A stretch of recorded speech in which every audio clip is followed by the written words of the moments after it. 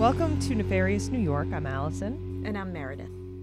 So this one we're going to just stick to you not knowing anything because I think you're going to be a little surprised, maybe. Okay? Well, I hope so. Well, I hope so too. Okay. Eliza. Oh, okay. I'm going to start. Pay attention. Here she goes. She's starting, everybody. Eliza Margaret McNally was born in County Antrim, Ireland. So I saw a bunch of different reports. We're going way back here. So she was either born 1859, 1864. Oh, wow. So we are definitely going way back. Yes. Okay. So she came to the United States with her parents 3 years after she was born. She was 3 years old. And now we're going 1879. So she's about 15, let's say, at this point. Okay. She marries Charles Hopkins, also known as Catespool Brown. What? Not sure how. Okay. And she was like 15? She was like 15. Okay. So she gave birth to a son, and he was later institutionalized. So Charles Hopkins, or Catespool Brown, same person, died 2 years after they got married. And at this point, she takes the name Lizzie Brown. So shortly after he passes away, she marries Artemus Brewer. And he dies after less than a year of marriage. So in about 1881, 82, he's passed away. Okay. Is she killing her husbands, or are they just dying of natural causes here? I don't know. Okay. She then married Hiram Parkinson, who left her within a year. So he's still alive. He didn't die. He's husband number 3. He just left her. They didn't get a divorce. She then married George Smith. He was a veteran and a friend of Brewer, the second husband who died. Okay. In a few months, she tries to kill George Smith by giving him a cup of tea spiked with arsenic. Well, you know, the weird thing, and what I'm going to say is that back then, it wasn't that common to get married that many times. Unless somebody dies, but I don't know. I mean, how many husbands are you going to have that die and it's a coincidence? I don't think so. The only thing I can say in her defense in that thought process is that I did see reported that she was marrying kind of older, more desperate men. So these guys may have been elderly for that time. So it may not be totally random for them to have just passed away. I don't know about so close to her marrying them. And then she tries to poison the third husband. So coincidence? I don't think so. But whatever. Okay. So after she tries to poison Parkinson, she grabs all of their possessions and she flees to Vermont. And while there, she marries Charles Plaisdell. Oh my God. She lived with him for about 2 weeks before taking off. So she ditches him. So at this point, she's married to Hiram Parkinson, George Smith, and Charles Plaisdell at the same time. At the same time? Is that possible? Legally? Well, it's not legal. No. Right. But at this time, she's now only, I'm going to ballpark and say 22. And she's already had 5 husbands, right? Because it seems 2 like died. 15 husbands. So she leaves Charles and she ends up, so this is about 1888. She ends up in Philadelphia. And at this point, she's going by the name Maggie Hopkins. Wait a minute. So she married Charles Hopkins. So that makes sense. Her name's Eliza Margaret McNally. She marries Hopkins. So then she's Eliza Margaret Hopkins. I know, but then she was Parkinson. No, then she was Brown. So then she was Lizzie Brown. So she took the first name and his second last name, because he was known as 2 different things, and was Lizzie Brown. And then when she went on the run, she took her middle name, Margaret, Maggie, and took Hopkins. Oh my God. Anyhow, okay. Holy shit. Okay. It all I'm sure it's not important. Insane. Doesn't it sound insane? Of course it sounds insane. That's a foreshadowing. Dun, dun, dun, dun. She stays with the McQuinlan family, and they had been her family, which was McNally's, neighbors in Ireland. Okay. So she knew them or had some connection to this family. So she went and stayed with them, and she ends up opening a small shop there. But shortly after she opens it, she burns it for the insurance money. This fucking woman sucks. Oh my God. She's arrested for that, and she ends up serving 2 years in prison in Pennsylvania. Okay. Again, how old is she at this point? 24, maybe? 6? I don't know. What? I don't know. We don't know. So she's in her 20s, which is pretty young for all this nonsense to have happened, or for her to have done.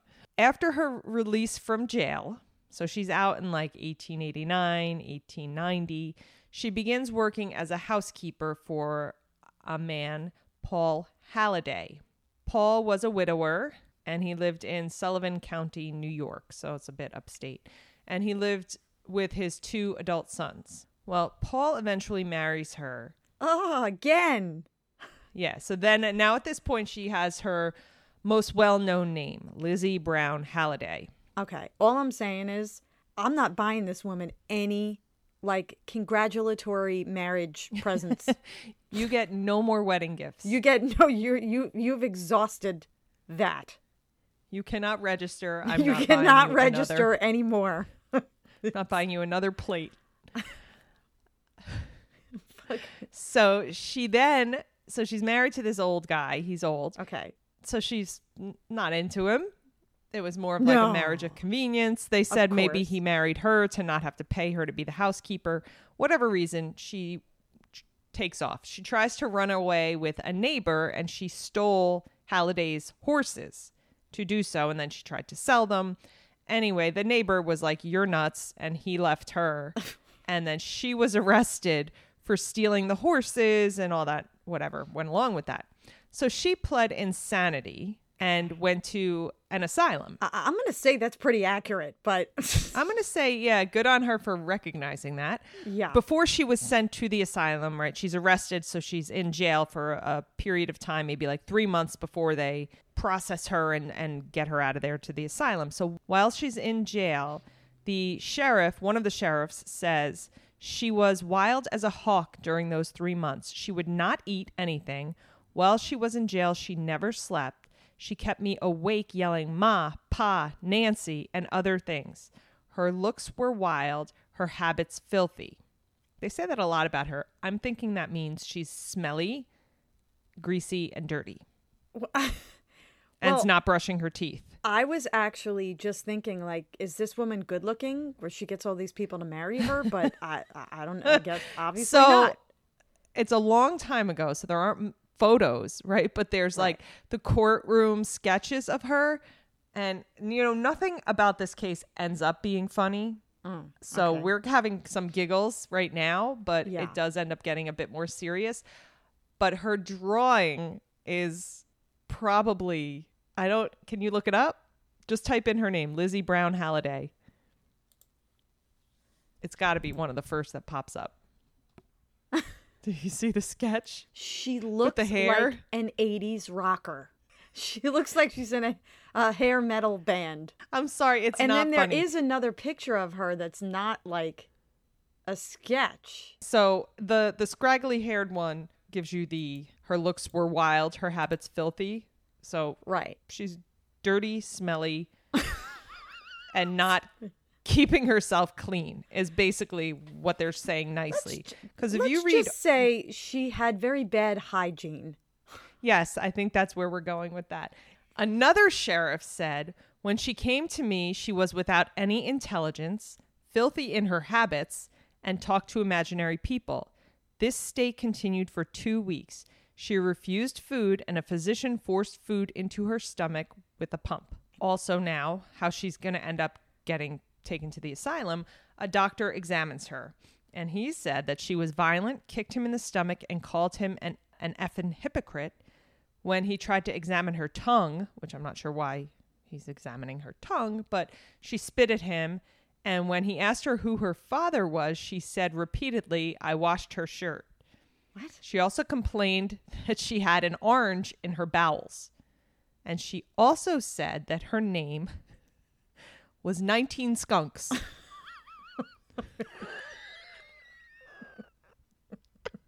She had an orange up her ass.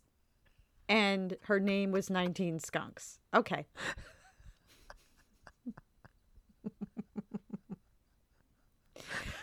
I knew that was going to be a problem to say out loud. It's not even relevant to anything, but I saw it and I was like, oh, I gotta put that in. 19 skunks. You know who I can't stand?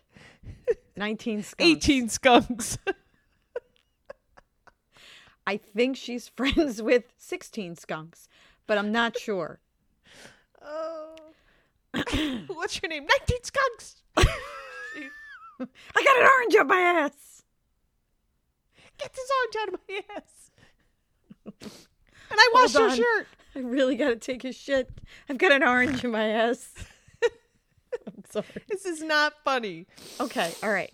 But I think it can be funny because it's so long ago, so it's not like her sister's listening. I was going to say, it's funny because it was so long ago, but all right. And we're hopefully not offending anyone. All right. That knew her or is related to her. Well, I think it's offensive to skunks. If I'm a skunk, I'm going to be pissed.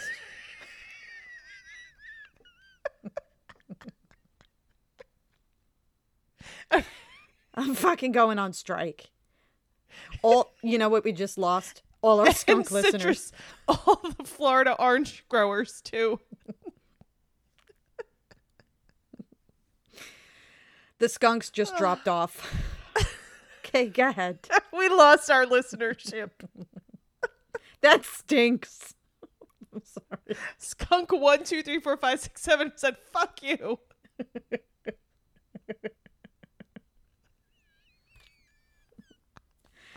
We just lost all 18 skunks. Son of a bitch. All right, go ahead. So no crimes have really even happened that are worth anything yet. And this might be our best episode.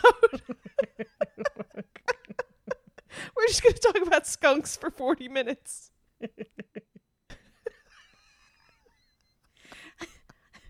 If I'm a skunk, I'm pissed at this point.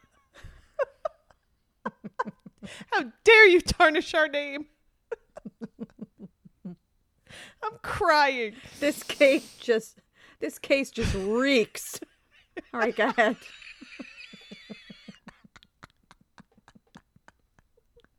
Shit. All right. We're getting crucified for this one. Oh my God. Go ahead. I'm leaving it all in because, I mean, if you can't laugh at someone being named 19 skunks, then you shouldn't listen to us anymore, ever. But if you're laughing, you should donate. Or buy a hat. All right, listen. She gets cured. So eventually she's cured. Okay. And Paul Halliday picks her up and took her back after she stole the horses and left him. Anyway, so she does that. Do you think she was faking? Well, I don't know if she was faking it. That's kind of a debate as well. Okay. But now we're entering dead people. So we have to get serious. All right. Okay. Because people do end up dying. In May of 1891, Paul Halliday's home was burned to the ground. Inside was John, Paul's adult but handicapped son. Now, it's said that Lizzie was the only one that had keys to John's room that was found to have been locked. So pretty much right after this, the barn and the mill on Paul's property are burned down. Now, she also has done this before. Arson. Correct. So Right. it's not, we pretty much know who did it. So shortly after this, Paul Halliday disappears. So Lizzie told neighbors that he was traveling to do masonry work, but people aren't really buying it. So they get a search warrant, and the Halliday property was searched.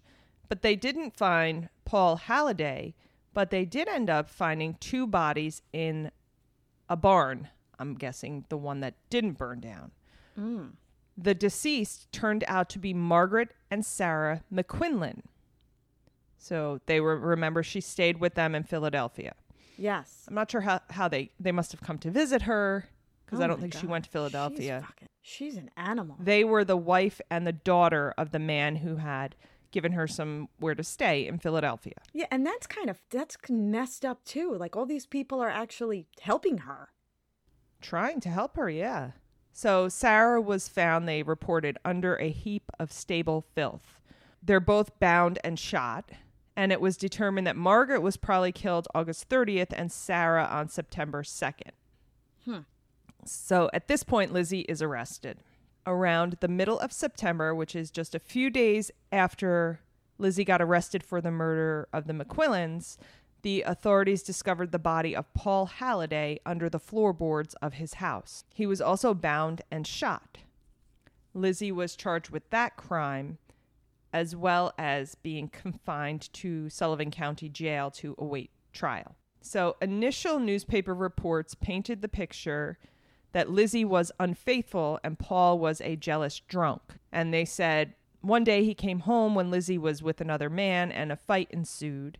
The other man beat Paul, and this is how I find out what his injuries were, and knocked out his left eye and crushed the left side of his skull. Oh. Then he shot Paul. Both Lizzie and the other man put Paul's lifeless, beaten body under the floorboards of the kitchen. So that's what the newspapers report. That's what the newspapers reported. There's no proof that there was another man, but that's kind of what they went with, I'm thinking, to make it appealing to readers. For a long time after her arrival in jail, she refused to eat, and the physician had to force liquid food through her nostrils. And the New York Times reported that. They also reported that in November, she tried to strangle the sheriff's wife. A few days later, she set fire to her bedclothes. In December, she tried to hang herself with the binding torn from the bottom of her dress.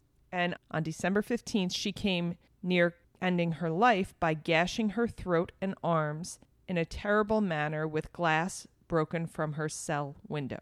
Ugh. For the last 3 months, it has been necessary to keep her chained to the floor. Could you imagine?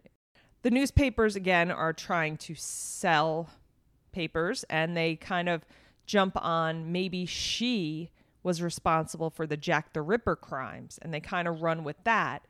So But she is asked about Jack that. the Ripper was in England. I know. I'm not sure how they're linking them, but maybe they're thinking Or London. when I she don't was even- Europe, in whatever. Ireland, maybe she popped over there. Oh, And okay. they ask her about this, and she replies, "Do you think I am an elephant? That was done by a man." So I guess that's her I denying. think she has some issues with animals, but go ahead. I think you're right, actually. During the trial, the New York Times did write about Lizzie's first two husbands, and this quote is like everywhere. They wrote, "Whether these men died natural deaths or were murdered is not known." So they don't really know how they died. Some reported natural causes, but I'm going to go with maybe Lizzie had something to do with it. All right, so there's two scenarios here, right? Mm-hmm. Is it possible, which I'm going to say no, that after losing so many husbands, she went nuts, right? Mm-hmm. And then it just, or she killed him to begin with. Right. It was also reported in a few places that these bouts with insanity that she had happened when she was trying for a baby and didn't end up getting pregnant. But I didn't really see a lot of that. As you would think, she was convicted in the Sullivan County Court of the murders of Margaret and Sarah McQuillan. On June 17th, 1894, she was sentenced to be executed. So at this point, she's 28. Her death sentence was commuted because she was deemed insane. Duh. Yeah. So she ends up spending the rest of her life in the Matawan Hospital for the Criminally Insane. She did gain certain privileges there because once medicated probably and in an institutional setting, she kind of calmed down. Right. Because she probably had like some kind of a mental illness that just needed medication. Mm-hmm. Or not. She had access to sewing supplies and scissors. And when one of her favorite nurses, Nurse Nellie Wicks, told Lizzie that she was leaving and getting a job somewhere else, Lizzie grabbed one of those pairs of scissors and stabbed her more than 200 times, Oh my God. killing her. So Lizzie Halliday did die at Mattawan on June 18th, 1918, when she was only 52. Do we know how she died? I think she just died of natural causes. 1918, 52, I guess, is pretty old, right? Yeah. She moves here when she's 3. She's married to Charles Hopkins at 15, Brewer 17, Parkinson 19, George Smith at 20, Charles Plaisdell around 22, Paul Halliday at 23, and she's sentenced to death at 28. 13 years of craziness. Yeah. And she was able to jump around and... Well, I think these things build up. I don't know. I mean, the thing is that I feel like eventually this was going to happen. So it's just a build up. Yeah. And she probably just got sicker and sicker. And this is the one time I'm going to say this fucking woman was insane. Definitely insane. They dubbed her the worst woman on earth. Yes. At the time, yes. But now there's probably many who would give her a run for her money. I'm sure. But, again, I'd be interested to... She was very young, so she didn't... It's not like over time... there was a build-up, but it was a very short period of time, the build-up. So... And we're assuming that she didn't start out at 15 murdering her husbands. I'm going to disagree. But we don't know that. I'm going to disagree. Right. I'm saying so it wasn't necessarily a build-up then. I don't think it was coincidence, though. I'm sorry. I don't buy for a second that it was coincidence. She was nuts from the get-go. Well, that is the story of the worst woman on earth. Well, she really stinks. Wah, wah. Yeah, I never heard of her. That's the crazy part. Did you ever hear of her before you did this case? I don't think so.